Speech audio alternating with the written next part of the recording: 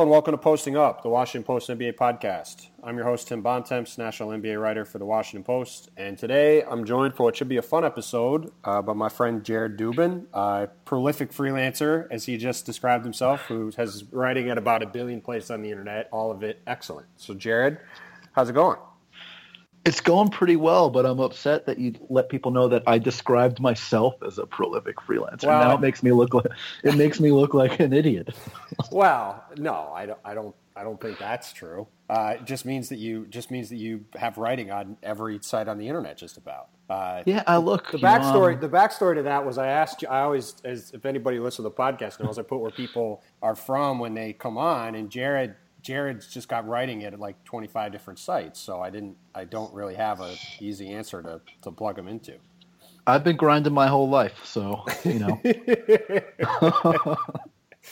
Well, it's all excellent work, and Jared actually should get some credit.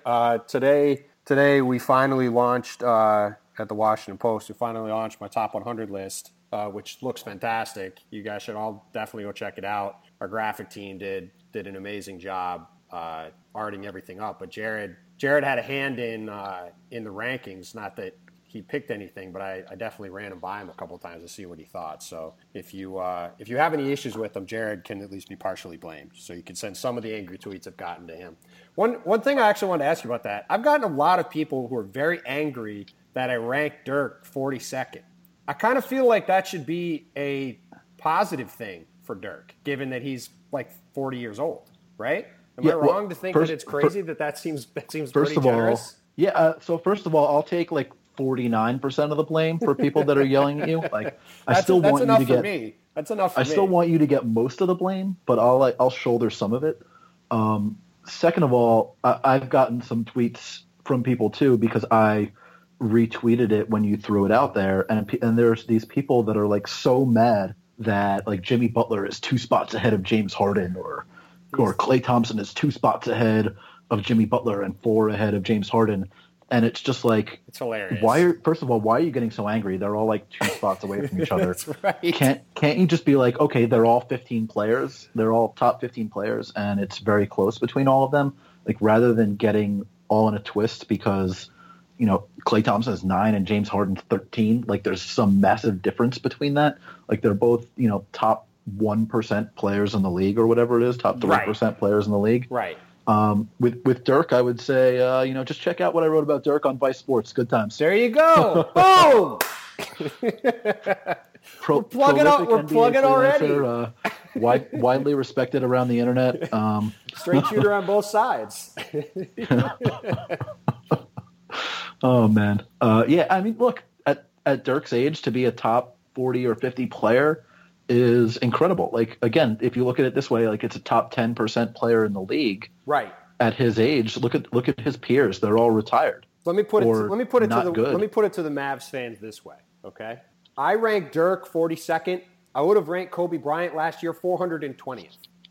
Okay? So let's just settle down on hating the fact that Dirk is 42nd on the list for a ranking for this season. I think it's just fine. People focus too much on the number rather than like where that is in their place in the league. You know, because a lot of these lists are top 50 or top 100. Right. It looks worse than it actually is. Like, if you think about it again, that's a top 10% player in the league. That's ridiculous. Right. At 38. Like when he shouldn't be able to walk, let alone still be a guy that's maybe the most, you know, has the most gravity of any big man in the entire league. Like, well, I would say he can't walk. He pretty much can't. Right. He pretty much can't. That's even more amazing. Like, the funniest thing about this is I'm maybe the biggest Dirk fan of anybody. Like, I mean, everybody in the NBA media is a Dirk fan, but I just love Dirk. Like, I just think he's incredible. Oh, Jared Jack waved. Interesting. Now, how much you want to? We jumped on. Now, man, how much do you want to bet he ends up on the Cavs? Oh, that makes so much sense. Right? Yeah. Now, I don't remember the exact. They would be allowed to sign him now, right? I think so. Yeah. Why wouldn't they be? Well, no, I was just thinking because they signed him to that contract initially, but yeah, no, that's he's been gone from the team. That's not how that works. Man, that would make a ton of sense. I actually think that'd be a good fit for them too. Like, all they need is right an old now, head to be around to, like, kind of make sure that if Kay Felder can't do it at all, he could play a little bit. Exactly. I was going to say right now, Felder's really their only backup for Kyrie, and they have high hopes, but you don't necessarily know what he's going to give you for sure.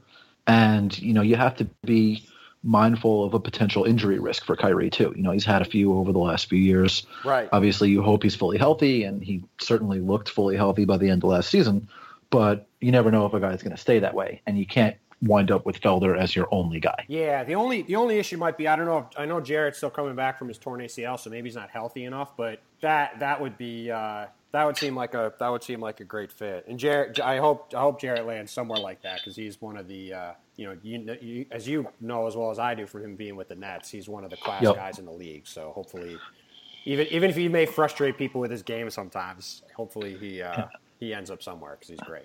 I also appreciate his pregame routine. He does a lot of cool dribbling work during pregame, which I talked to him about when I did a story on that. I did a story on pregame warm-ups for Grantland a few years ago. Very cool story. And he was one of the guys I talked to for it. Is that still able to be found on the interwebs, or is the whole Grantland archive disappeared? I mean, you probably have to Google my name, Grantland, and pregame warm-ups, because none of the Grantland author pages actually exist anymore. Right, just the stories are there, right?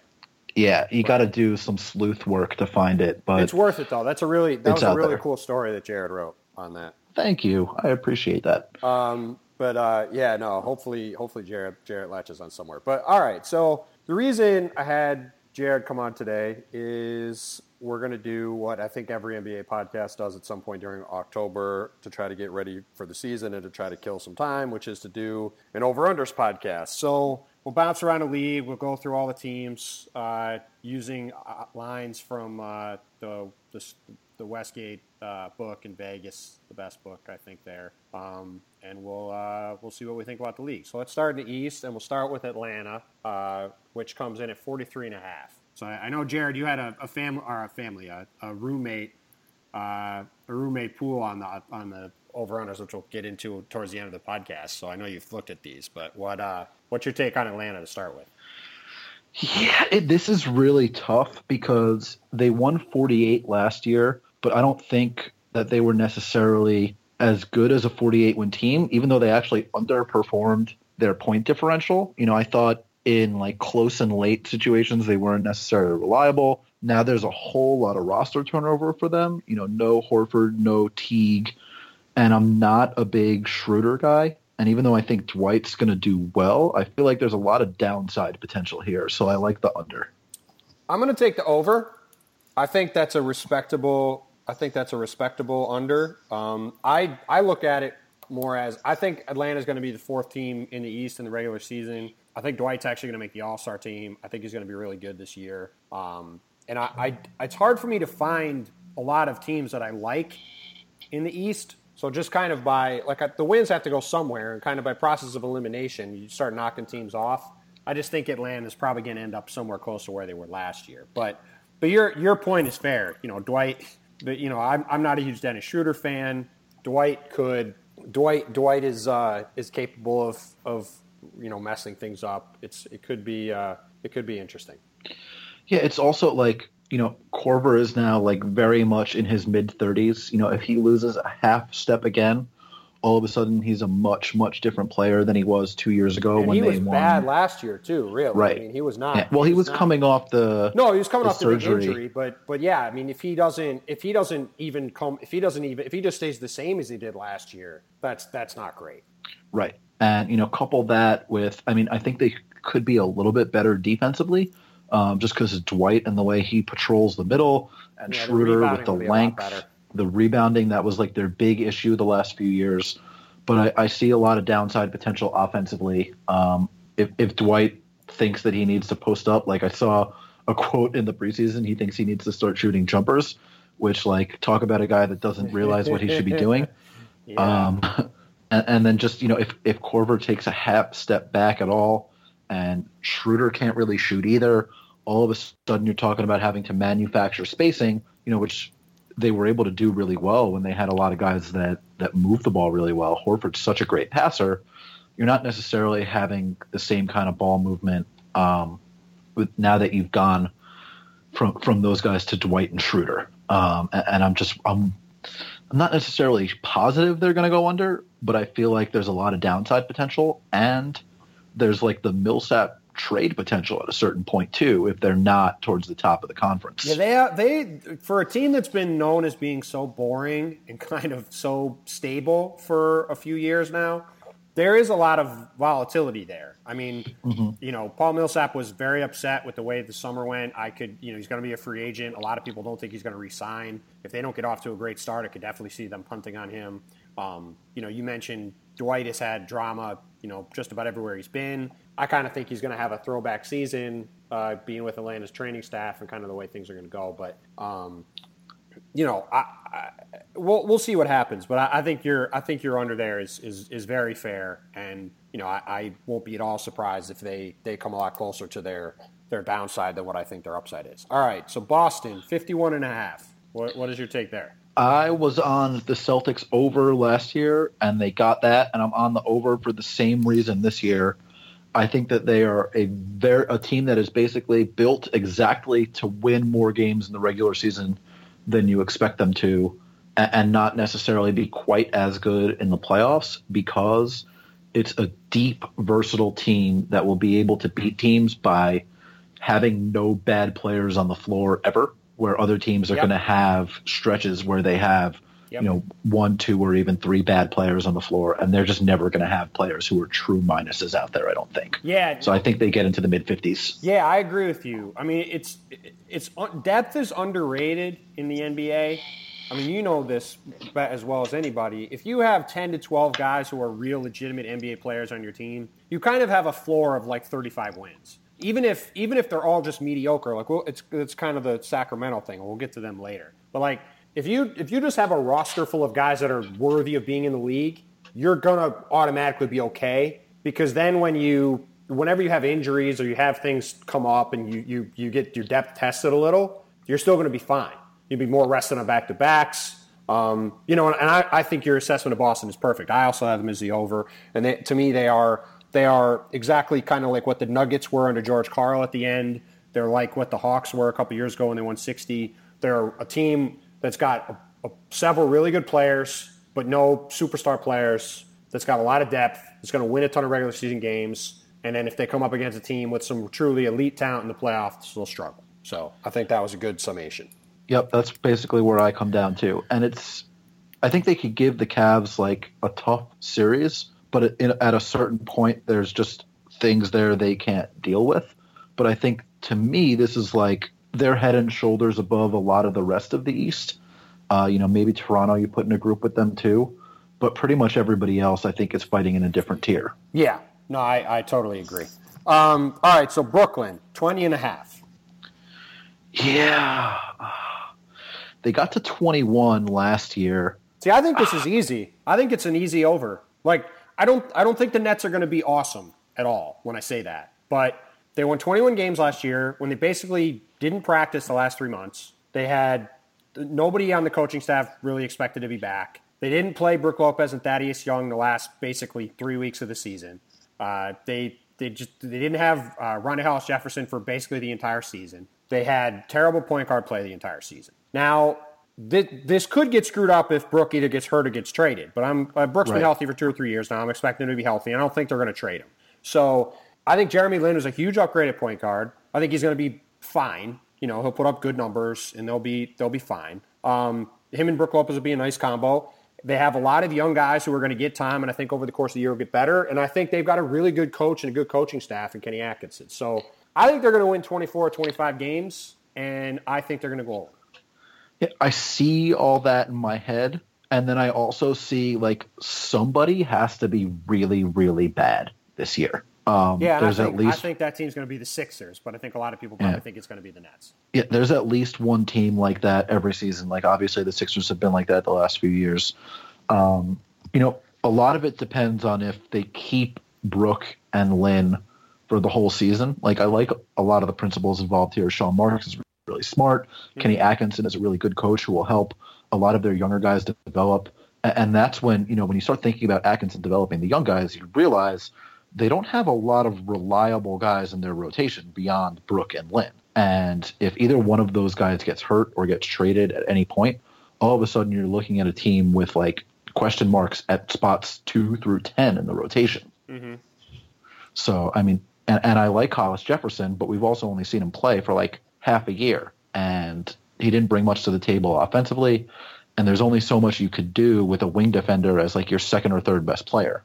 Yeah, so, I wouldn't be surprised if I wind up being wrong on that. But I think that I think they're going to end up going over. I think I'm putting my faith in Kenny Atkinson to develop these guys. But we'll see what happens.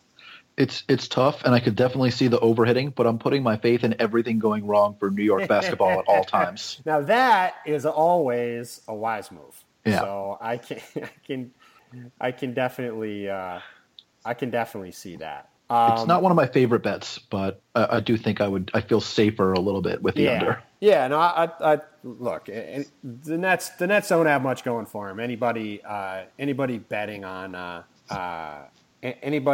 anybody betting on the under there isn't making too much of a mistake, I don't think. All right. The Charlotte Hornets, over-under of 39.5. This is actually one of the bets I put in with my roommates that you mentioned earlier. The three of us all picked our 5 favorite over-unders for the season. I'm presuming Hornets over? Yeah, I have the Hornets going over. They won 48 games last year. And I think their point differential might have been even better than that, 49 wins with their point differential, so they actually underperformed by a win. I know they lost Jeremy Lin, Courtney Lee, and Al Jefferson, but they're getting Michael Kidd-Gilchrist back. They brought Marvin Williams back, who was really good for them last season. They got sort of similar player to Lin in Ramon Sessions. Like, I don't think he's quite as good, but at least it's not a situation where you have a drop-off to like a replacement level player. And just the way they play and the way Steve Clifford coaches them, I feel like they're a very high floor team. They're always going to win the defensive rebounds. They're never going to give up transition points. They're going to play top half of the league defense and probably better. And I think if Kemba plays as well or better as he did last year, that they'll easily get over 39, and I think they'll make the playoffs again. I think they're going to make the playoffs. I had them as my 8th seed. I think I'm going to take the over, too, because of that, because I think they'll probably be around 500. I do have some real concerns. I think the Lin to Sessions drop-off, or the Sessions to Lin drop-off is a little bigger than you think. It's going to be hard for them to run those 2 point guard lineups they did with Lin that were so effective with Sessions, because then he and Kemba both can't guard anybody. Lin's not a great defender, but he's a bigger and stronger guy, so he could kind of body up some twos in a way that Sessions really can't. And I think losing Lin, Courtney Lee, and Al Jefferson, and they got Marco Bellinelli and Ramon Sessions, and I don't even know who their backup center is. I guess probably Kaminsky will play there some. I'm trying to think. Oh, they signed Roy Hibbert. They got Hibbert. That's right. They signed Hibbert, who, he obviously had a rough year last year, and maybe he can bounce back a little bit. But I just think they got worse at all 3 of those spots. So I think they're going to slip some. But I do think it's a fair over. And Steve Clifford's a terrific coach. So if they can, if they can keep it at the same level they were last year, even if they lose a couple spots, they're not going to lose a ton. So yeah, I just don't see them losing 10 more games than they did last season. That would be wild to me. Which is what would need to happen for them to go under. Yes. No, I think that's very fair. That's why I took the over also. Here's an interesting one for me. The Chicago Bulls at 38.5. Yeah. It's one of the tougher ones for me. Yeah, I agree. I think it's a lot like Atlanta, where I see so much potential for downside if things go even remotely wrong. Right. But there's like a lot of actual talent there too. And if it coalesces, then you can look really dumb by going under. That said, they were not very good last season, and I don't feel like the overall talent level, even after adding Wade, is so much higher than it was last season. And just the fit combined with that fact makes me feel like under is the better bet. Yeah, I'm definitely taking the under.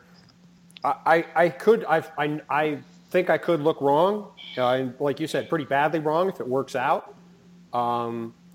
However, the Bulls don't have a lot of defensive talent, and they have no shooting. And the only guys that can't shoot are guys like Doug McDermott and Nikola Mirotic, who can't really guard anybody. So they just have kind of an ill-fitting roster, and I'm not sold on Fred Hoiberg as the coach. And so I think that's just going to be kind of an ugly situation, and I'm going under. But to your point, they do have a lot of talent, and if they do manage to put it together, I could easily see a scenario where we both look dumb. Yeah, let me ask you this. If they had just not signed Rondo, I feel like I would be going with the over here. Does that make sense to you? If they had, instead of either Wade or Rondo, they had a guy that could feasibly stretch the floor, like a decent player that could stretch the floor at either of those spots, I would agree with you. Because they just don't have any shooting at all. Like, if they're right now, I think they're going to start Taj Gibson. So at power forward, so their starting lineup is Rondo, Butler, Wade, Gibson, and Lopez. So I mean, why would you should just have you should play like the old high school rule where you just have like everybody line up on the paint. It's like let everybody shoot 15-foot jumpers because they can't do anything else on offense then. So I don't know. And only a couple of those guys can really shoot the 20-foot jumpers. Like, right. It's not like Rondo's knocking down 20-footers all game. Right. I mean, look, if Rondo proves that last year wasn't a fluke and he starts hitting 38% of his threes every year, all right, then maybe things will change. But I gotta. It's also like even if he hits at a high percentage like that, or if he hits 40 whatever percent from the deep mid range. I'm not sure how much it matters because nobody's going to loosen up their defense to respect that jumper from him. No. They're just going to say, "Okay, Rajon, keep shooting." He'd have to start making 6 a game for that to happen. So yeah, it's I just that's what I can't get over. I keep looking at that shooting. I just don't, and it's the same. We'll get to Oklahoma City later. It's the same problem I've really come around to have with Oklahoma City. Like the way NBA defenses are now, they're so sophisticated. You have to be able to attack teams in multiple ways, and if you have nobody that can shoot, it just makes it so much harder for you to really execute anything on offense, no matter how good your players are. Yep. So I just think that's going to be tough.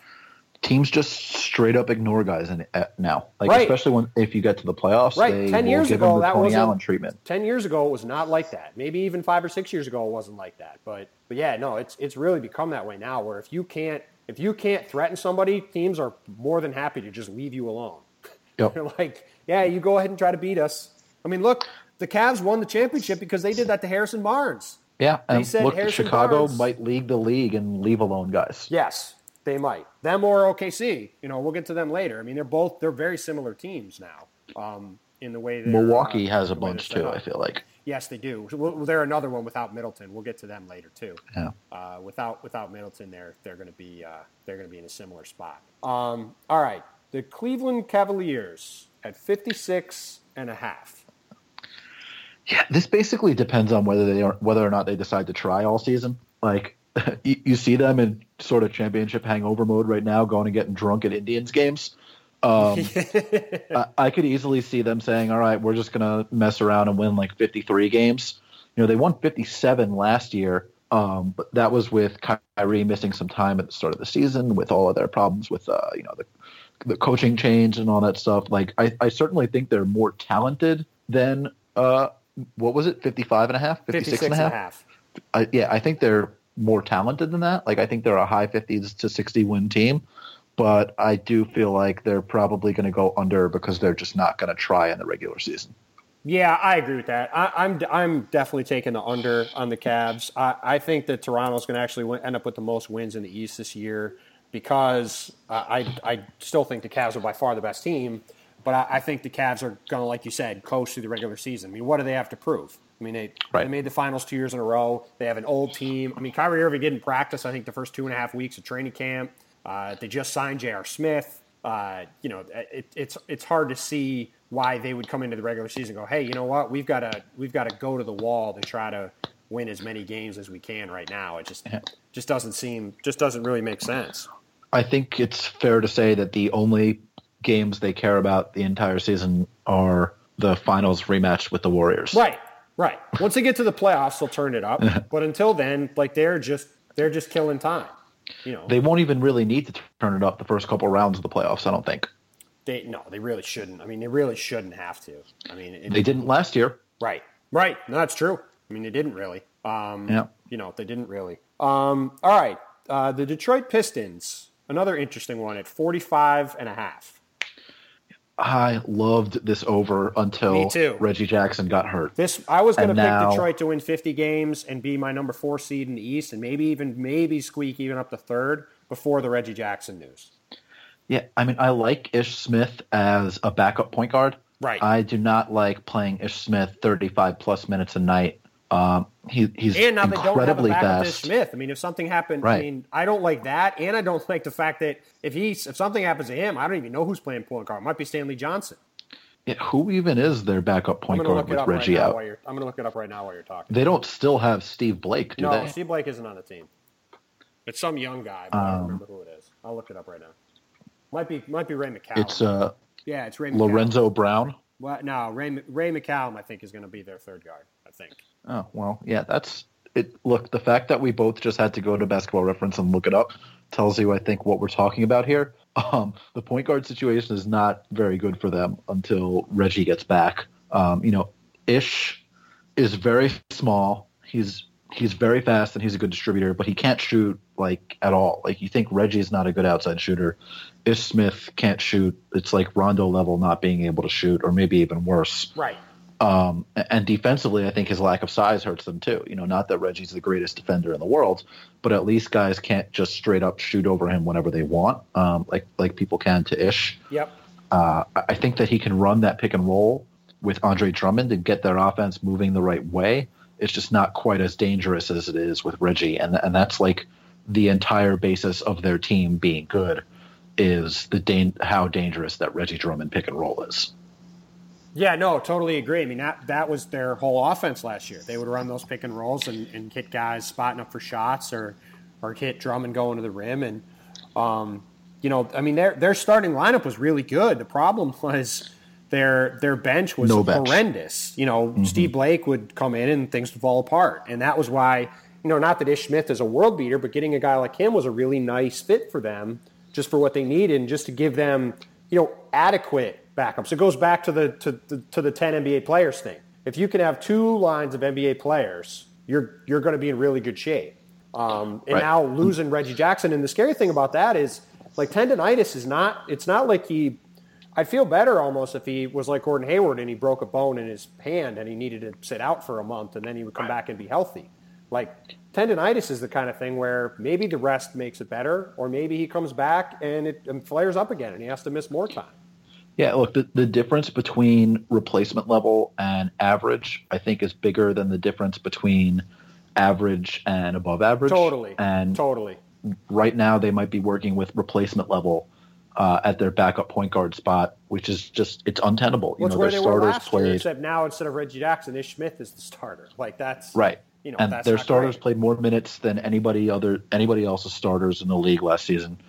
The most common pick and roll combination in the league, like from the Sport View numbers, was Reggie Jackson and Andre Drummond by over 200 screens over the next closest pairing. Yep. And it was one of the most efficient as well, not just in terms of those two guys scoring, but the team scoring. And that's a big problem if they can't get that back because, like we said, it was the basis of their entire offense. Yep.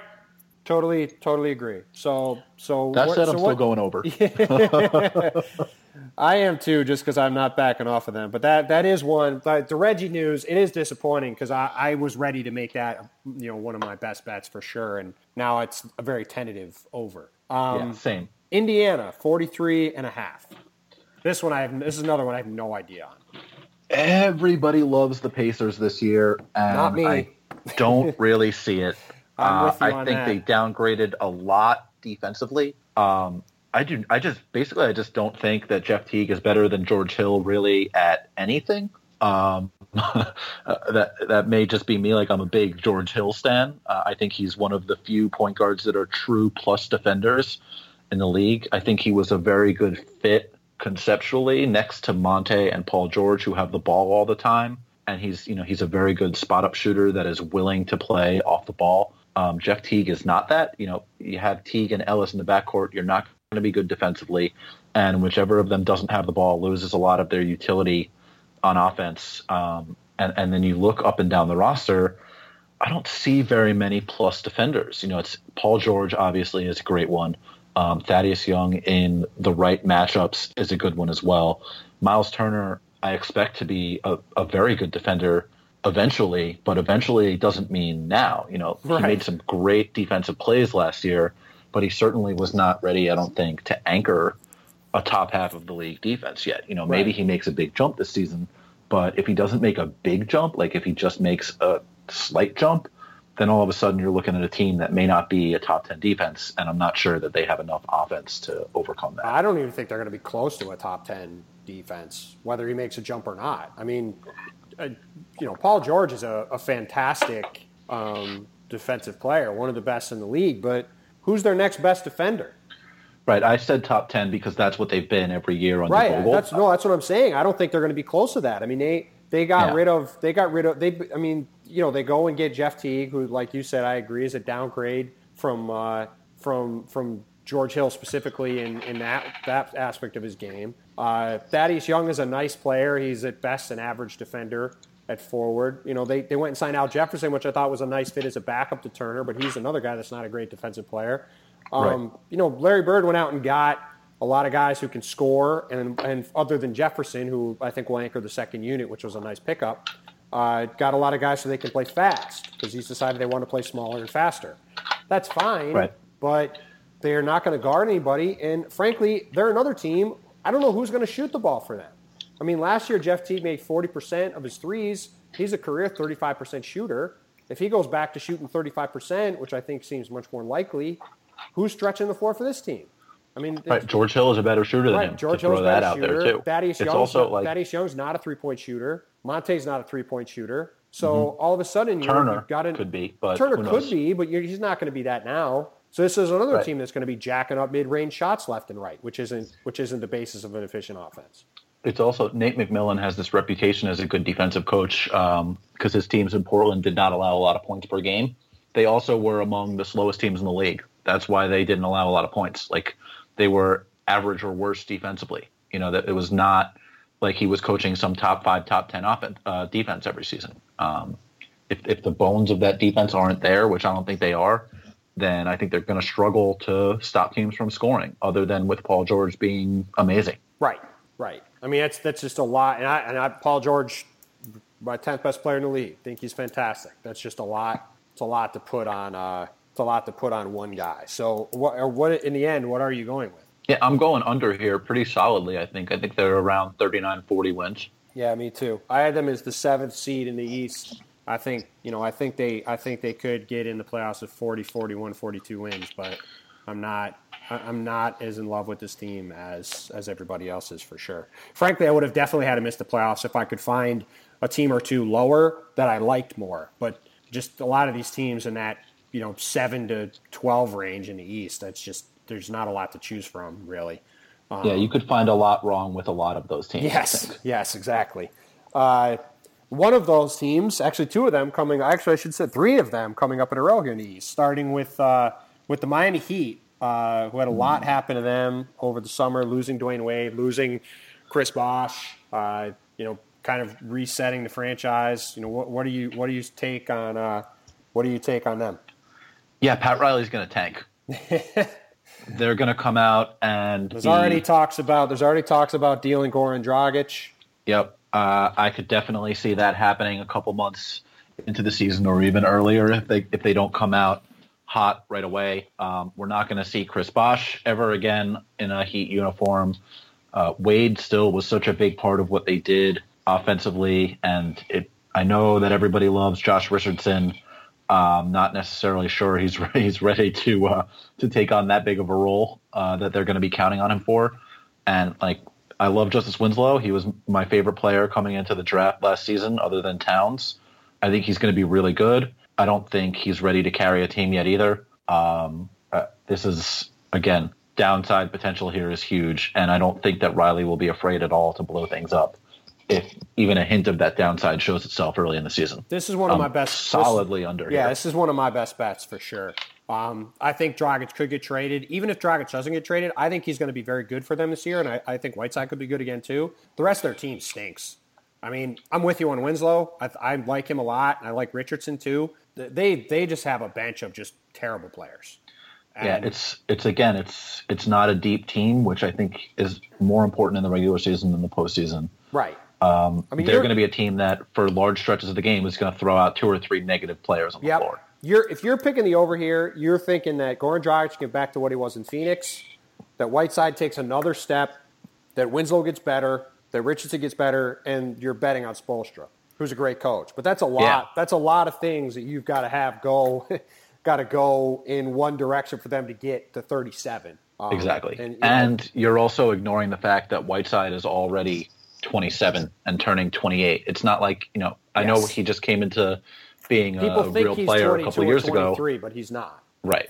It seems somewhat unlikely that he has a lot more room to grow. Right. And he's a good player now, and this is what he is, but it's hard to think he's going to, like you said, take another step and become something more than he is. All right. So we're both under on that. The Milwaukee Bucks, this number I think was a little higher when this came out because it was from a couple months ago. So I'm going to adjust a little bit. I'm going to say 36.5 also with them instead of the 39.5 it was before, to take into account the Chris Middleton injury. Yeah, I definitely would have been over if Middleton did not get hurt. And I think I'm still over even without him because of Dark Giannis, as our friend Jason Concepcion likes to call him, is embraced his inner villain for some reason. I don't know why he does that. I was trying to figure out what that meant. I didn't know if we were going to have to maybe delete anything from the podcast. I didn't know where that was going. It's something about his inner villainy or something like that. I don't know. I just like it.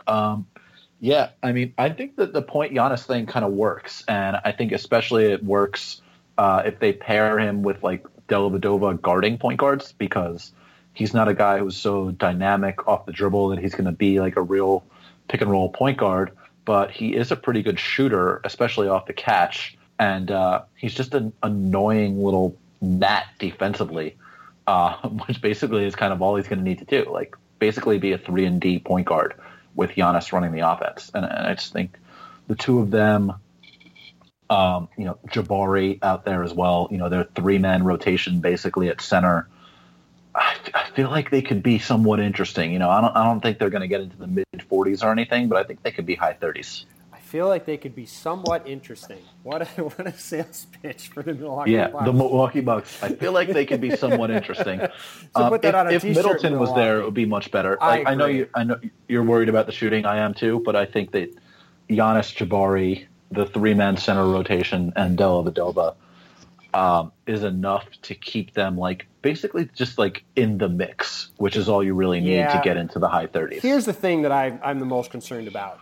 Yes, the shooting hurts a lot. Middleton is one of their, I think, 2 best players. So I think it's him and Giannis. They now don't have him for the season.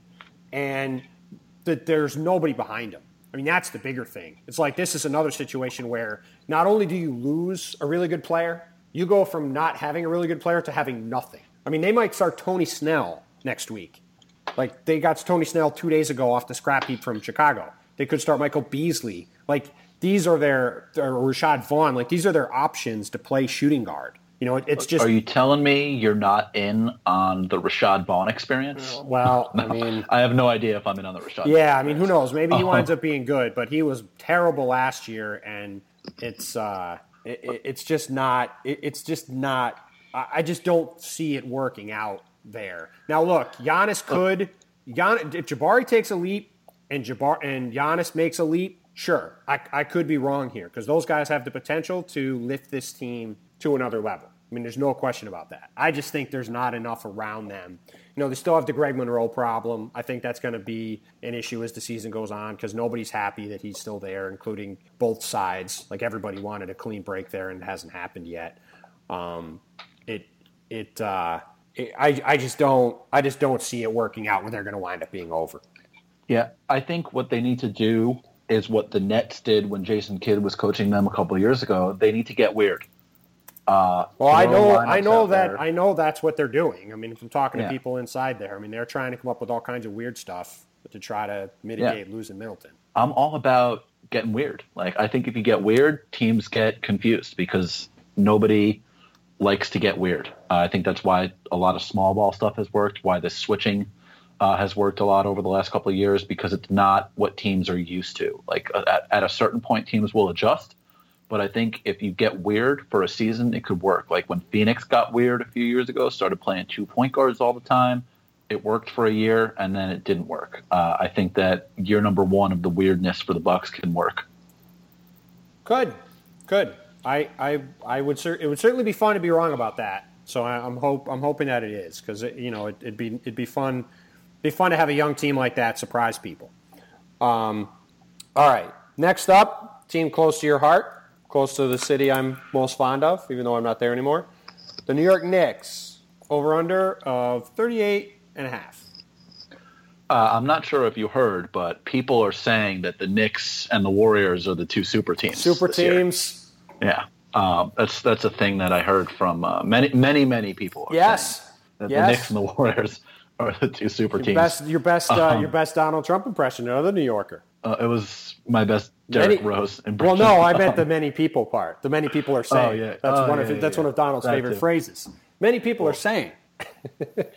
Many people are certainly saying a lot of things these days. Yes, they are.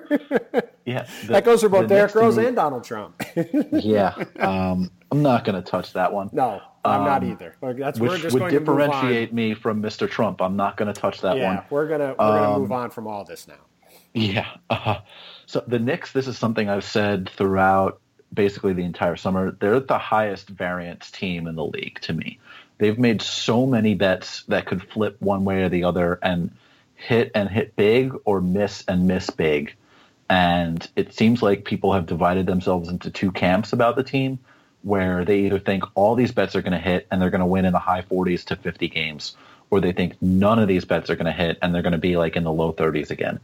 To me, it seems like the most likely scenario is that some of them hit, some of them whiff, and some of them are sort of like either way, and they wind up in like the high 30s, low 40s. I think that they'll wind up going over this by a couple games, but I also think that the under is the safer bet, because it's always best to bet against the Knicks knowing what they're doing. Well, I'm taking the under. I've been very on the record about my feelings on the Knicks. To me, the Knicks are another team where if their starting lineup works out and is healthy, you're right. The upside is there that maybe, if Derrick Rose becomes more of the player he was 5 years ago instead of the last couple, or if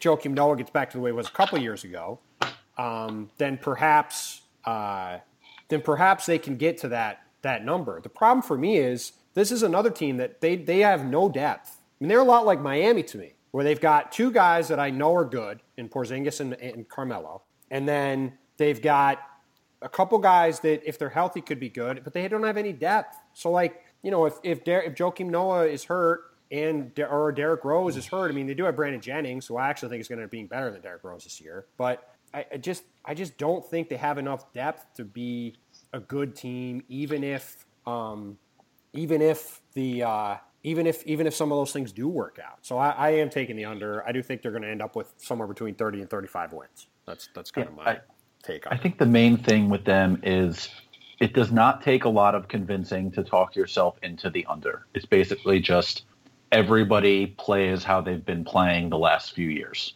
Yes. And you got to talk yourself into Rose being the player he was 4 years ago, Noah being the player he was 4 years ago, Carmelo, his shooting bouncing back and him staying healthy. And Rose and Noah need let's to just stay say healthy. this too, right? Carmelo didn't look that great in the Olympics.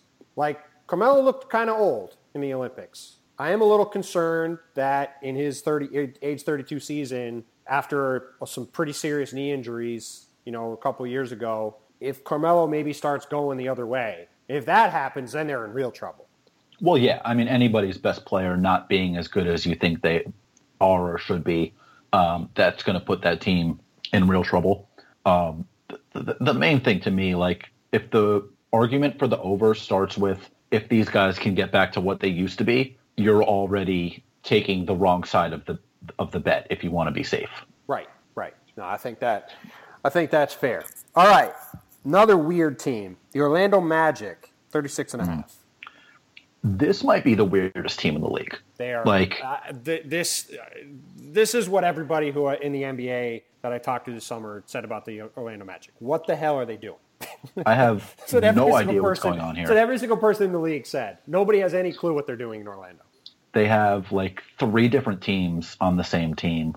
Like they have the young guy team with Peyton and Fournier and Gordon, and then they have like the old front line, not old, but like older, like veteran-y with Ibaka and Biyombo, but then like Vucevic is on a completely different team. I don't know what they're doing. Like I could see when they play Peyton and Ibaka and Biyombo all together, then you have the makings of like a Vogel-y kind of defensive team. Right.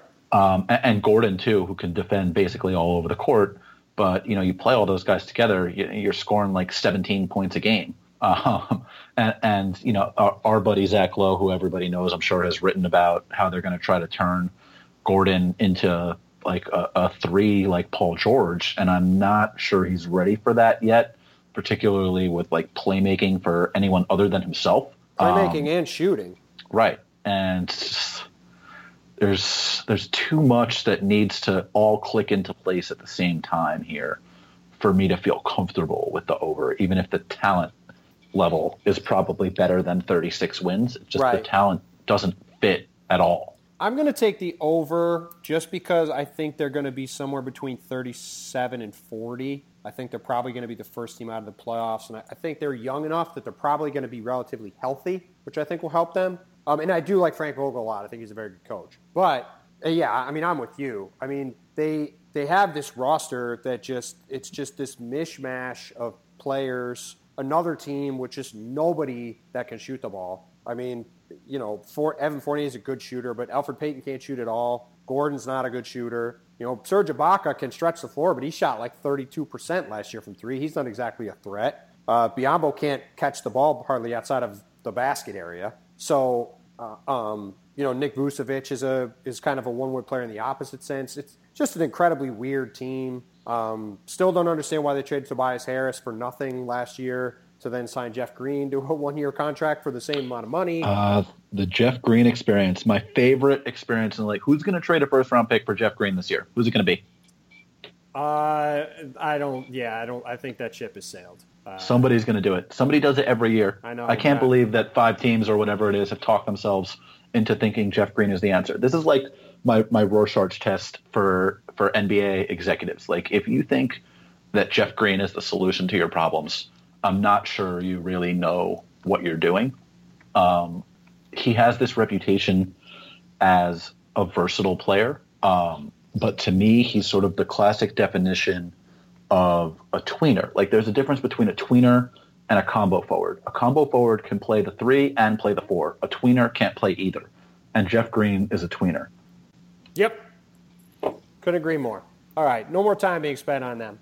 The Philadelphia 76ers, another team of dropping the number some from where it was because of the injury to Ben Simmons. Over-under, like the Nets, of 21.5. Oh, that's way lower than what I had. So they were one of my bets when we did it with my roommates. I would have had the best bet of them under. They were 27.5 before training camp started, which frankly is insane. I would have. Right. I mean that's why I dropped it, because I don't know what the new number is. I can't find one. The numbers I have from a few weeks ago, and this is the range it should have been in anyway. Yeah, I had them at under 27.5. That was one of my bets. I know that the talent level is better than it was the last few years, but it's still a lot of not really NBA level talent floating around the roster. And the NBA talent it has all plays the same positions.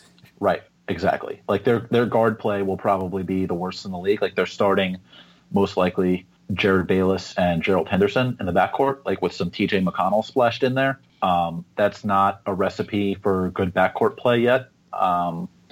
obviously there's talent. Nerlens, Embiid, Okafor, Saric, whenever Simmons comes back. Yep. But there are questions over how you can get all those guys onto the court. There are questions about health for a few of them, Nerlens and Embiid especially. I'll still take the under, high teens wins, I guess.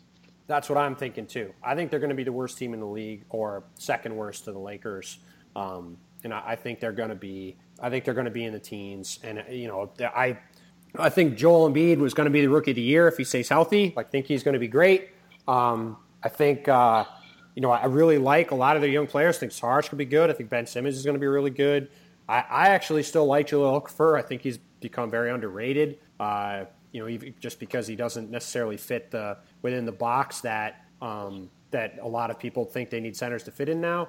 So we'll see what happens there. But I'm with you. I'm going on the under there. Do we even know if Embiid can play like 30 minutes a night yet? Well, or that's back-to-back games anything. I mean, it sounds like he's going to play back-to-back games. I mean, I'm just picking him to be rookie of the year this year because I just am not. I think this rookie class is going to take some time. I think last year kind of spoiled us in how good those rookies were right away, and I think we're going to remember that rookies tend to stink early on. Right. And Embiid that's one of the better rookie classes in a long time. It doesn't make sense to me that right now the rookie of the year favorite is a backup point guard. It's kind of weird, but we'll talk about that when we get to Minnesota. Oh yeah, I thought Chris Dunn was the number 2 player in the draft, but I mean, Yeah. Well, we all know how much his coach loves playing rookies, so he's definitely going to play a lot. Yes. We'll leave that for now. Let's see. We've got 2 more teams in the East. The Toronto Raptors, 49.5. I don't think we need to go too in depth. This is an over. This team did not get 7 wins worse over the offseason. Nope, it's a lock for me. I think they're going to be the number 1 team in the East.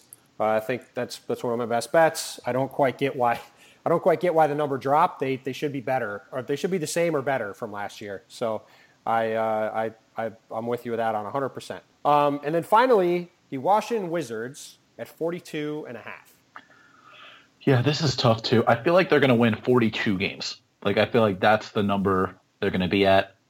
They were disappointing last season, and they're disappointing last year and won 41 games. Right, but it's also where I'm going next. I don't know if Bradley Beal is going to be healthy ever. Right. And if he's not, then they're a low 40s win team. I feel like that number, it's too good. You can't make me choose between 41 and 43 wins because they're going to win 42. Yep. I think that the Wizards are going to go over. They're another team where they obviously came very close to getting Al Horford. That would have been huge for them. But when they didn't get him, I thought they did a nice job of filling out their bench. They're another team that really struggled when their starters weren't in last year, and now they've got solid depth across the whole. Mahimi is out 4 to 6 weeks. Yeah, I know he's out for a few weeks, but I still think they've still got Jason Smith is at least an NBA player. He's not great, but he gives them a little more stretch on the floor. I think Andrew Nicholson is a nice backup forward for them. I like getting Trey Burke for nothing was a nice move for them as a backup point guard. I think Tomas Satoransky is going to be a fun player. Kelly Oubre Jr. has looked pretty good. He looked pretty good in Summer League. He's looked pretty good during training camp. So I don't think they're going to win 50, but I do think they're going to be better. And some of this is a bet that at some point Bradley Beal is going to have a healthy season. Maybe he just never does, and he completely becomes the next Eric Gordon. But I think that's how it'll play out. All right, you talked me into it. I'm going with the over also. Wow, betting on the fighting John Walls. There you go. Well, John Wall is so good. So good. And that the other night, do you know what convinced me to go over here? The other night when he played the Knicks and had 3 dunks in the first half, I think it was last week. That kind of allayed a lot of my concerns about his knees, because when you say you have surgery on both knees, it gets a little concerning. So the fact that he came out and looked good. The fact that he looked good in that game made me feel a lot better. About that. So, all right. So let's hop over to the Western Conference and plow through these quick. Dallas Mavericks over under 39.5. I am going to regret this because I'm going against a guaranteed formula of Dirk and the Warlock Wizard genius Rick Carlisle. But I don't see 40 wins from the rest of this roster here. It's probably the slowest team in the league, and they don't really have much in the way of like dribbling. Like, I know Carlisle can scheme the hell out of open shots, but at a certain point, you need to be able to like break guys down off the dribble in order to get somebody open. And there really is not much of that at all anywhere on the roster. Couple that with the fact that I don't exactly see an elite defense coming out of these guys either. They have Bogut and West, who should be good defensively, and I think Barnes is a little bit underrated defensively as well. But it's not like any of them are anchoring a defense on their own. And you look off the bench, there's not necessarily great defenders coming out of the woodwork there either. This feels like the year that it finally all falls apart there. Yeah, I agree with you on that, but I'm going to take the over. So you don't agree with me at all? Well, no, I should say I agree. I think that's a sound assessment of the team, but I still am going to take the over. I think Andrew Bogut is going to be a monster this season. I don't know if you've seen Dallas in the preseason, but Bogut looks amazing. Not coincidentally, he's going to be in a contract year this year. I think he's motivated after being traded. He's a phenomenal passer, one of the best passing bigs in the league. Dallas looks like they're going to have a lot of dribble handoffs at the top of the key. You have the ball in his hands a lot. So I think he's just going to have a great year. I think that I'm basically betting on the Dirk Carlisle combo to get them to 40 wins. I think they're going to be right around this number. I think they probably finish ninth, and I'm gonna go with the slight over. So yeah, that's could another see it team happening. That's another team where I don't necessarily think it's the most likely thing. Yeah, that's another team where your kind of way of looking at it as what side, what needs to happen more for it to work out this way. The under has a lot more ways to happen. I'm just kind of I don't know. I have a feeling about Dallas, so I'm going with the over. But that's one of my least confident ones. The Denver Nuggets. Go ahead. I'll absolutely enjoy the hell out of like 19 times a game, Bogut in the high post and Dirk getting a pin down from a guard. It's going to be so good. They're going to do a lot of creative stuff with that. It's going to be fun. Denver Nuggets, 34.5. Yeah, I think that this is sort of like a poor man's version of the Celtics kind of thing, where they just don't have very many bad players. They won 33 last year, and I feel like they should almost all of their guys, if you project even a little bit of improvement, should be a little bit better. And barring them deciding like midseason that they're going to trade like Gallo and Fareed and Chandler, I feel like the over is the better bet, but not like a huge. It's not like they're going to win in the mid 40s. They'll just be like high 30s or so. Yep, I'm with you. I'm with you across the board. I don't even feel the need to add much. They got a lot of good young players. They all should get better. They almost hit this number last year. I think they'll hit it again. So the Nurkic-Jokic front line will be a delight as well. Yeah, I'm very curious to see if they can play together. A lot of people don't think they can. I think they should try it a lot this year and see if it'll work. Because it'd be nice if it could. But they got a lot of fun young players. They're going to be They're going to be a weird league pass team. Weird pick for a league pass team maybe for people. But they're going to be fun. All right, Golden State Warriors, 66.5. This basically comes down to, do you think the Warriors are going to try to win 67 games or not? Because otherwise, I think it's hard to make an argument that they're not going to. Yeah, I think they might do it by accident. Like, I think they might not try to win 67, 70 games, and they might just do it anyway. I agree with you. I think they're going to do it. I think they're going to win somewhere between 67 and 70 almost by default. They have some good players. They have some good players. We've talked about them enough here, so I don't think we need to go into too much more detail than that. But I don't feel great about it because I could see them taking their foot off the gas. But again, this is one where things have to happen for them not to get the over. Right. I don't think they really need to have their foot on the gas to and they win might in the not. high 60s. And they might not. That's the other reason I think they might not even need to get to 67. Yeah. The Houston Rockets, 41.5. This was one of my bets with my roommates. I have them at the over. Me too. They won. This is one of my best bets as well. One of the 5 that I picked. They won 41 games last year with a defense that was an abomination.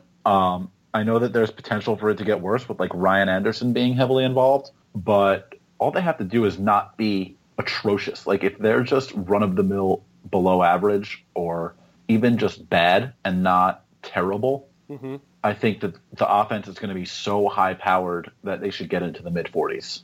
Yep. Like they could potentially be the number one offense if Golden State, like if their backups that are in it for every fourth quarter play like the backups did last year. Right. Then Houston could wind up with the number one offense for the season. I think my bold prediction was Houston finishing with the second offense, just as in the non-Warriors category. But yeah, they're going to be.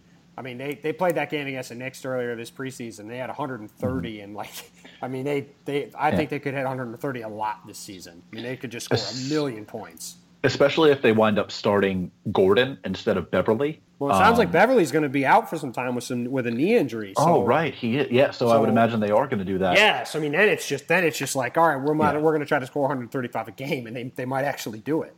Yeah, and they might have to do it, but I think that offense is going to be so good that it'll as long as the defense isn't bottom 5 in the league, then they're going to score enough, I think, to get into the mid 40s or so. Yep. Clippers 53.5. This was another one of my best bets. The Clippers over 53.5 wins. If you look at this version of the Clippers over, basically like since Chris Paul has been there, they've averaged, I think, like 55 or so wins per full season, if I'm remembering correctly. They won 53 last year with Blake missing like almost half the year. As long as that doesn't happen again, I feel pretty safe about them going into the mid-50s, 55, 56 wins. Yep, I'm with you on there. They're one of my best bets. They might only beat it by a couple games, but, a part of this is that I think they're going to have 10 to 12 really easy games in their division with Phoenix, the Lakers, and the Kings. And like you said, when those three guys are out there, they're one of the 5 best teams in the league. They have been for a while. So that should get them to 55 wins. They've averaged 54.5 wins per 82 games since Chris Paul got there. Yep. No need for it last to year change was now. the lowest. Last year was the lowest with 53. Or the lowest since they added Redick to the trio. I think that they're going to be solidly in the mid-50s. Yep. We're in agreement. The Los Angeles Lakers, 24.5. Under. I, too, am going the under. Why? Because your coach and your point guard having a good relationship doesn't magically make you a better team. But I thought Byron Scott was every problem.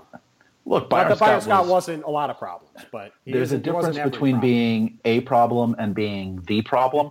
Byron Scott was a problem the last few years. He was not necessarily the problem, which is that it's an under-talented roster that is not and will not be good defensively. And the talent that they have offensively isn't quite mature enough yet to overshadow the fact that they're not going to be able to stop anybody again. Yes. Couldn't agree more. I'm also going the under. I think D'Angelo Russell's going to have a great year. I think he might average 20 a game. Still don't think there's a lot of talent on this team. I think the young guys need some time to grow. I think Luke Walton, frankly, needs some time to learn how to coach the team still. That Warrior team was kind of on autopilot last year. It's not a knock on him. He did a great job. But, it's a lot different when you're running your whole show and not, kind of filling in for somebody. So I think the Lakers finally did some things to start moving in the right direction, which is good, but I think it's going to take some more time before they're actually there. Yeah, there's a lot of stuff there that's going to turn into something good. D'Angelo, I think, is going to be really, really good. He was one of my favorite players in the draft also. Yep. Brandon Ingram is going to be really good eventually also.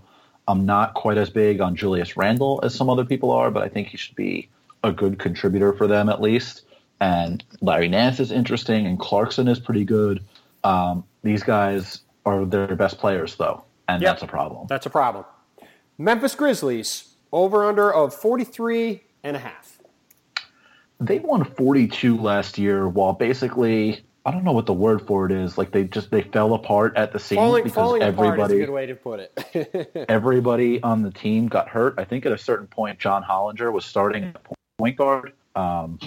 Obviously, they've changed coaches. They've changed the makeup of the team. They're not going to start Zach Randolph. They brought in Chandler Parsons, who knows if he's going to be healthy. I think that if Parsons and Mark and Conley are all healthy, this is an easy over. But that is a big-time question mark. I'm taking the over just because the upside is there, but I am terrified about the Grizzlies. And my bold predictions column the other day, I had the Thunder missing the playoffs. I went back and forth about 10 times on picking the Grizzlies to miss the playoffs instead of the Thunder. I wound up going with the Thunder instead, but I think Memphis could wind up being the 8th seed, and I just have massive concerns about their health. Right. You know, if everybody stays healthy, they could climb into the middle of the conference. They could finish. They could finish 4th easily. I mean, I think if they're healthy, they probably have the third. They might have the third best starting lineup in the West. You know, behind the Clippers and the Warriors. I mean, they're starting 5 if healthy is really good, but the if healthy is a huge problem. You know, I mean, Chandler Parsons still isn't healthy from a surgery. It's supposed to be a 6-week surgery 6 months ago.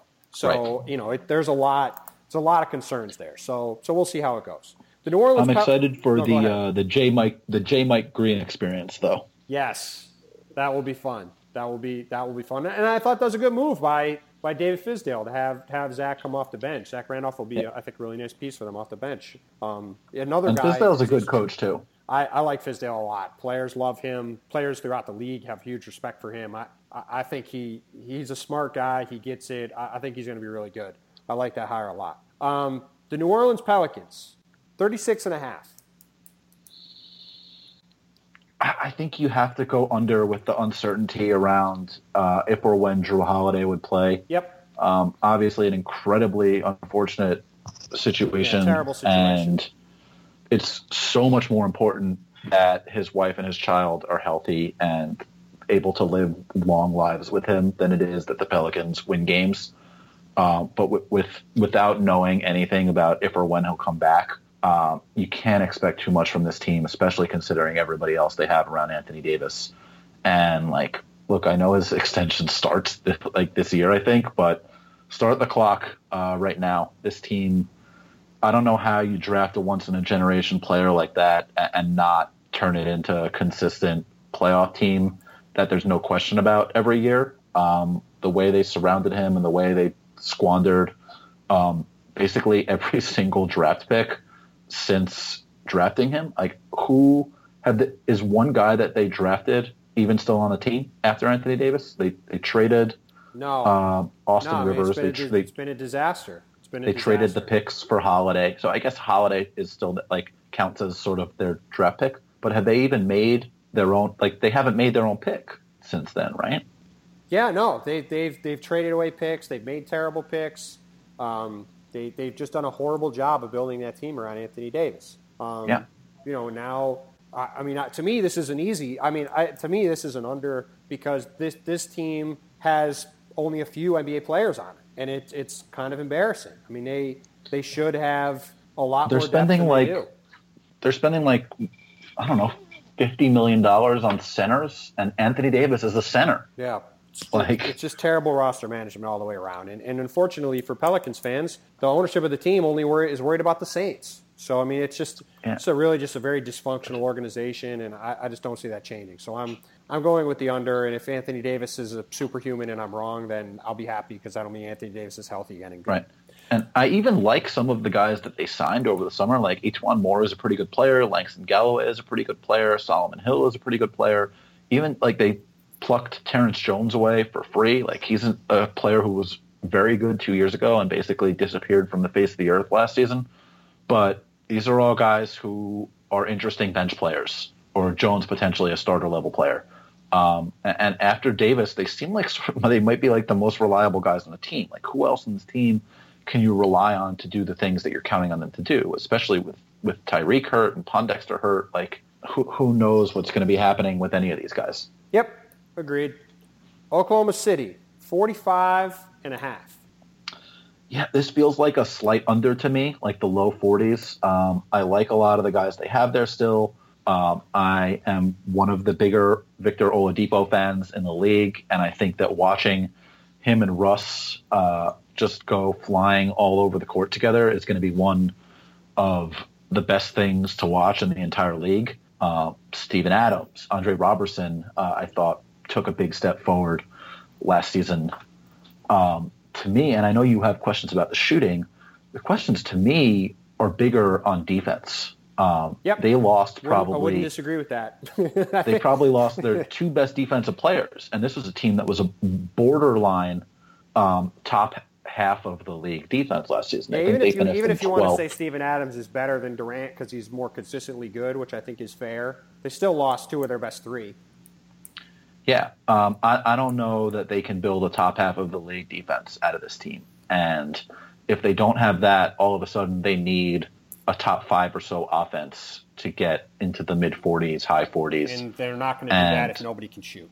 Right. Exactly. Yeah, I'm with you. I think this is a lock under. I picked them to miss the playoffs. Obviously, standing by that. The shooting is a huge problem, and I'm with you. The biggest reason why I went from thinking Westbrook could be an MVP candidate to not having to make the playoffs is because I watched them play without Steven Adams for 2 or 3 games this preseason, and they couldn't stop anybody.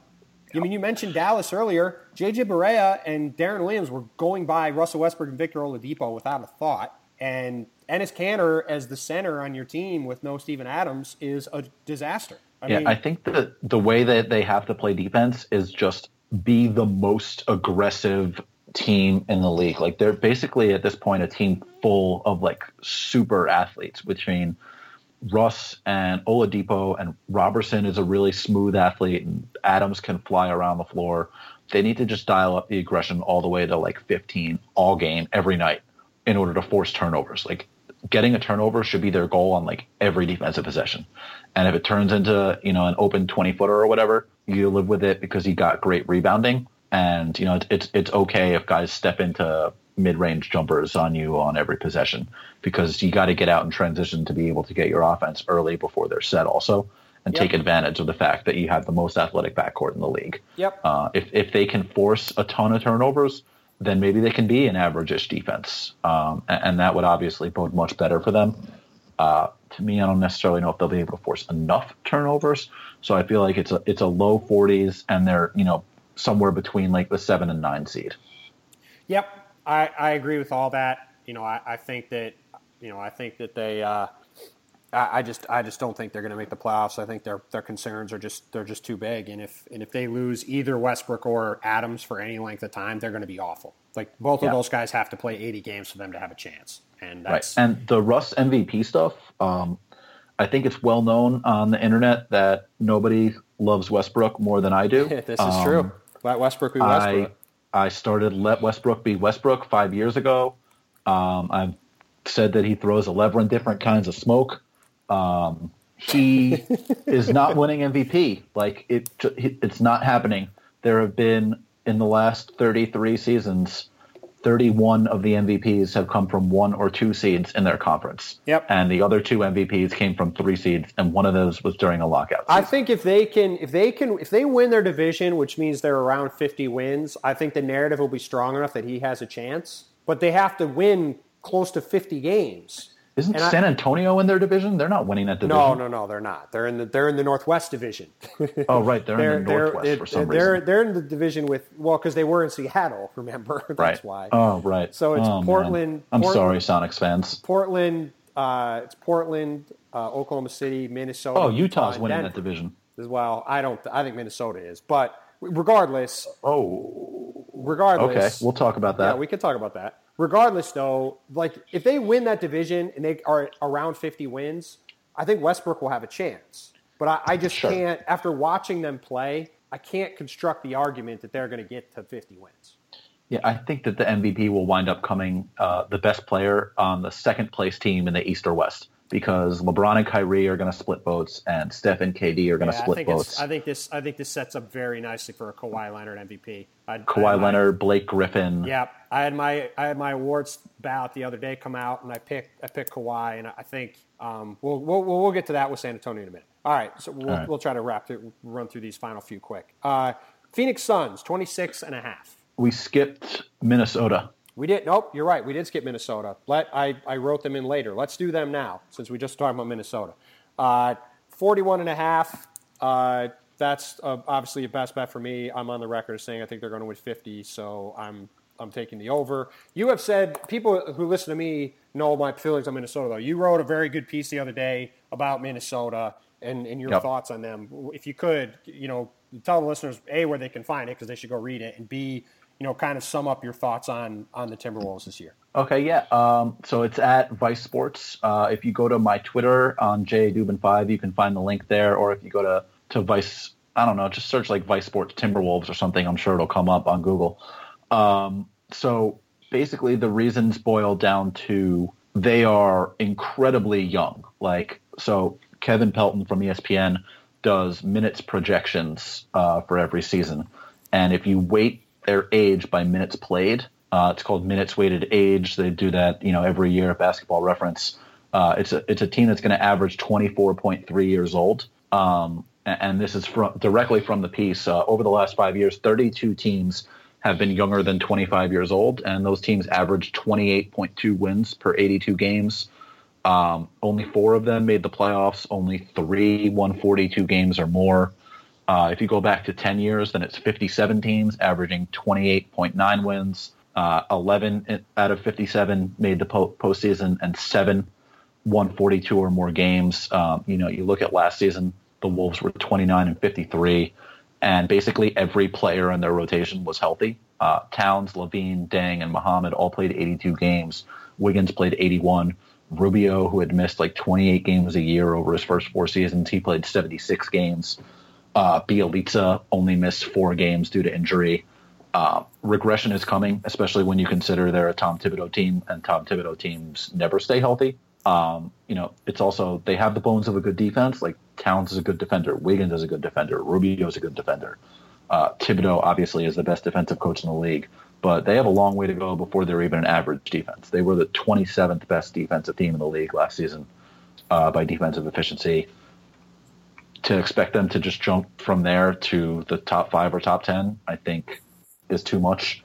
And last point from there is they're going to be a minus shooting team also. Like there's maybe 3 guys on the team you can count on to make threes, Bielitsa, Levine, and Brandon Rush. Towns made 34% of his threes last season, but only took 88 threes. Took 8 threes at Kentucky. Before we count on him to make 38, 40% of his threes on multiple attempts a game, we might want to actually see it first. So to me, there's too much working against them this season to get to that over, even though that over-under is going to look minuscule in the future. I think Karl Towns is going to be a top 5 finisher in the MVP. I think that Tom Thibodeau is one of the 5 best coaches in the league. I think if you have one of the 5 best players and one of the 5 best coaches, you're going to be in the neighborhood of winning 50 games. Look, and that's why I can definitely see it, and that's sort of why I wrote the piece, because that's become sort of a popular line of reasoning. Maybe not people thinking 50 wins, but certainly like in the 40s. And to me, it feels a lot like Utah last year, where it's like a year too early, and they'll be in the mid 30s or so. Utah wound up with 40 last year amid a bunch of injuries. I think especially if Rubio or Towns gets hurt, it's a disaster for them. Yeah, I mean, look, if Towns misses games, my prediction is obviously in real trouble. I'm sure. the first to admit that. But I think this team should have won over 35 games last year. I think in reality they were a 35 to 40 win team with just horrendous coaching, and that really, especially late in games, really limited them. And so I think that's part of it. And frankly, the other thing is, I look at this team a lot like the Oklahoma City team that went from 23 wins to 50 wins in a much tougher and deeper Western Conference back in 2010. I think they have a similar array of talent to that team in terms of young guys that could take a leap. And I think going to Tibbs is going to benefit them a lot. But we've laid out our positions on that. I'm in the minority. I'm in the minority here. Oh no, I don't think you are. I mean, I don't think anybody's as high on them as me, and I think you're. Oh no, I don't think anybody's up at 50, but most people I feel like are in the 40s, solidly in the mix for a playoff spot. I feel like they're a few games back from that. Both of my roommates, by the way, had them on the over as in their best in the pool that I'm talking about. One of my roommates is a Wolves fan, so maybe he's a little bit biased, but because he grew up in Minnesota. Well, he's finally gonna have something to be excited about. Yeah, sure, absolutely. And look, it's not like I don't have high hopes for the Wolves for the future. Like, they're going to be really good for a really long time, and Towns is maybe one of the 10 best players in the league already. Yeah, you're allowed to pump the brakes. You don't have to justify pumping the brakes. Yeah, you don't have to excuse trying to be realistic. I think that's fair. I mean, look, 50 wins I know is a bold call, and on the far end of it, all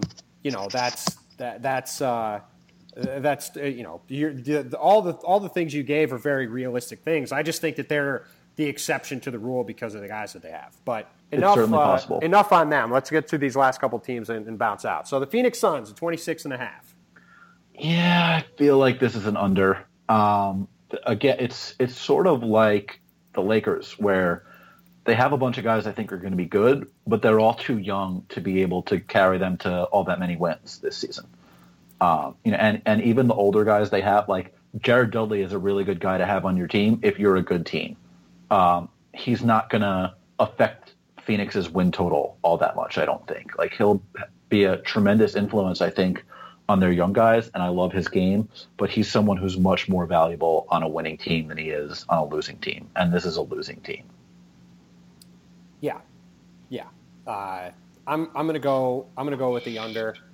I think they have a lot of interesting young pieces, but I just think that they're a year away or a couple years away from really being good. And this is another team with a guy who's never really coached before, Earl Watson. There's some growing pains that come with that. So I like them to be under. Shout out to Devin Booker, though. Shoot your shot, kid. I love it. He should be good. I'd like to see him be good again for a little longer than the few weeks it was at the end of last season. Yeah. But I think that he'll be a very good player. I like to see him play a little bit of defense. That would definitely help. That's part of why I've been telling people to pump the brakes on him a little bit too. And he's going to be really good, but he also was pretty bad before the All-Star break, and then really good when a lot of teams stopped paying attention. So let's see what happens as he comes into this season and it is the focal point. But he's looked good in the preseason. I'm excited to see him. Should be Me good. Too. The Portland Trailblazers, 46.5. Very interesting number, in my opinion. I don't like taking the over for any team in which Evan Turner is going to be heavily involved. That was one of my least favorite signings of the offseason. I'd also like to see Dame and CJ play a little bit of defense. I do think that they have a very interesting big man rotation with Plumlee, and if Ezeli is healthy, and Leonard. There's a good mix, I think, of skill sets there, and Harkless and Aminu on like the big wing kind of guys. Like, they have a lot of the kind of skill sets that you need to win a bunch of regular season games.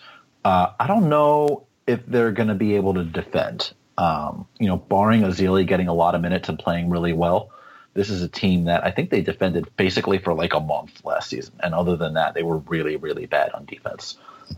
Maybe Dame and CJ can make the offense good enough to overcome it again, but I'm sort of skeptical. I feel like 44 to 47 is sort of the range for them again. But that said, I've gone under on so many West teams. Somebody has to win a bunch of games.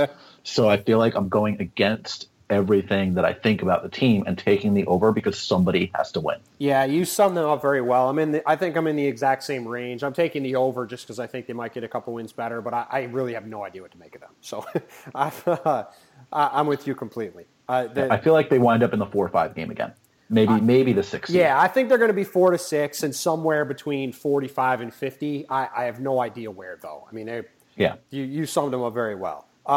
Sacramento Kings, 32.5.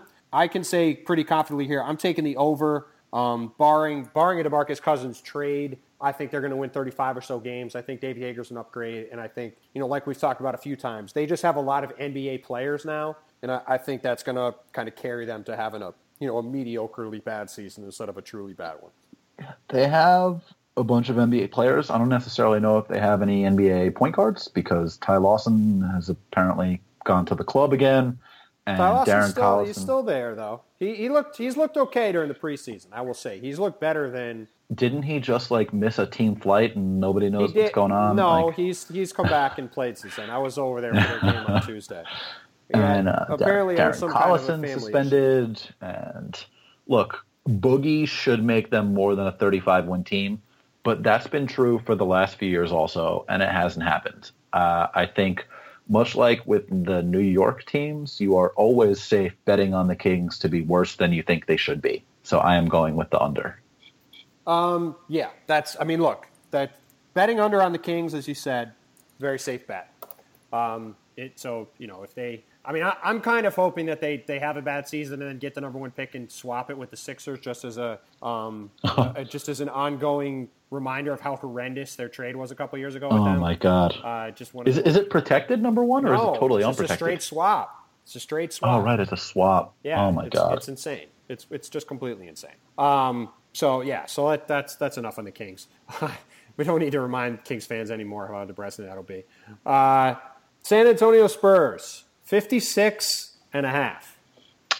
I like the over here, even though I am skeptical about some particular things going on with the Spurs, which you can read about next week at Vice, where I'll be writing a bunch. Mostly, you know what, I won't spoil it. I think the Spurs are over, even if I do have some reservations about their playoff viability. I think they're going to be a great regular season team again. I think they're going to win 60 games, and I think they're going to then, like you said, struggle in the playoffs because of their guard play. I think Pau Gasol's the kind of guy that can win you a lot of regular season games, even still. But he will be an issue during the playoffs, and I really think that their guard play in the playoffs is going to be a huge problem. It's just going to be tough. Yeah, I kind of feel like if you put them in 1-5 pick and rolls at any point during the playoffs, you're going to be able to sort of walk into the paint and figure out. Or you're just going to have to not play Pau at all, because I think LaMarcus is a little underrated on defense. That's going to work out real well because Pau always takes kindly to not playing down the stretch or coming off the bench. Yep. This is another team kind of like the Knicks where you could argue their best lineup is with Kawhi at the 4 and LaMarcus at the 5, and they're going to spend most of the time with them playing at the 3 and the 4 instead. Yeah, they're a little bit better than the Knicks, though. Oh, yes. That's the only way that they're like the Knicks, the only one. All right, and then finally, the Utah Jazz, over-under of 47.5. Gordon Hayward injury or not, I am on the over. I'm driving the Jazz bandwagon. Everybody's on the Jazz bandwagon. Yeah, maybe I'm not driving it, but I'm at least like in one of the front seats. I was on the it's too early for the Jazz train last season, and I wound up being right because of injuries. I think they addressed basically all of their main weaknesses from last season with their offseason moves. They upgraded big time at point guard to George Hill from basically not having any NBA players at point guard last season. I think Hill is a perfect fit next to Rodney Hood and Gordon Hayward because, again, he's a plus defender with extremely long arms that should help Favors and Gobert defend, one of the few plus defenders at point guard. And he's also used to working off the ball, which helps fit in because so much of the ball handling in Utah is done, again, by Hood and Hayward. And I know Hayward's out for a little bit, but I think they can get by until he comes back. And like you said, it's an injury that once it's healed, it should be healed. And then I really liked adding both Joe Johnson and Boris Diaw. Like, that just lengthens your rotation a couple more NBA players. And Joe should be able to shoot, and I feel like he should know that on this team he's sort of a designated shooter kind of guy, like he was for a lot of the time in Miami last season. And Bobo will be Bobo. He might get a little bit fat, who knows, but he's going to whip passes all over the court. He's going to, bully guys in the post. I like everything they did this offseason, and I feel like it's going to work out very well for them. I'm taking the under. I think because you're a monster. Well, look, for 2 years, people have been saying that Utah is going to be the it team, right? And for 2 years, for whatever reason, they haven't done it. I would like them to show me that they are actually going to do it first. I think they're going to make the playoffs. I think, I had them as the 7th seed in the West. I think they'll win 45 or 46 games. It's a little south of the number, so I'm gonna go under. But look, listen, a lot of smart people, including you, including our friend Zach. A lot of people have them as the 3rd or 4th best team in the West. Kevin Pelton had them, I think, as the 3rd best team in his projection. They could be really good, and I like a lot of their players. I just need to see them actually do it. To quote the great prophet Nelly, I'm from the show me state. You show me 7, I'll show you 8. You're saying the Jazz need to show you they can get to 47 wins. I'm saying they will get to at least 48 and hit that 47 and a half over. A Nelly reference. That's fantastic. And I can't believe I just did that, but it fit very well, and I'm very excited about it. It was a terrible job on your part, but I enjoyed it. All right, so your best bets, mine are Houston's over, Miami's under, Toronto's over, the Thunder's under, and Minnesota's over. What are yours? I have Minnesota under, Clippers over, Rockets over, Hornets over, and Sixers under. Well, there you go. There are your definitive plays. At least one of them we completely disagree on. I think we're going to have to do some kind of a lunch or dinner on the Wolves since we're on. I already said if they win 50, I'll let you buy me a steak. Like Zach is buying you a steak if they win 50, and I will let you buy me a steak. Yes, I remember that. That was very kind of you to do that. No, it's no problem. All right, so I've kept you long enough, Jared. So thanks for stopping by. Do you have anything coming up that you want to plug in terms of? I know you should plug the podcast, but tell the people where to find your stuff and whatever you got coming up here. Yeah, just give me a follow or you know what? Don't follow. Just sort of like lurk behind my account on Twitter because I'm annoying to follow. But that's where I send out all my work. It's at JADubin5, the number 5, not FIVE. And I'll be writing at a bunch of different places throughout the season. A lot of stuff at Vice, Fansided, several other places as well. And then I've got the Locked On Knicks podcast, part of David Locke's Locked On Podcast Network, which is blowing up right now.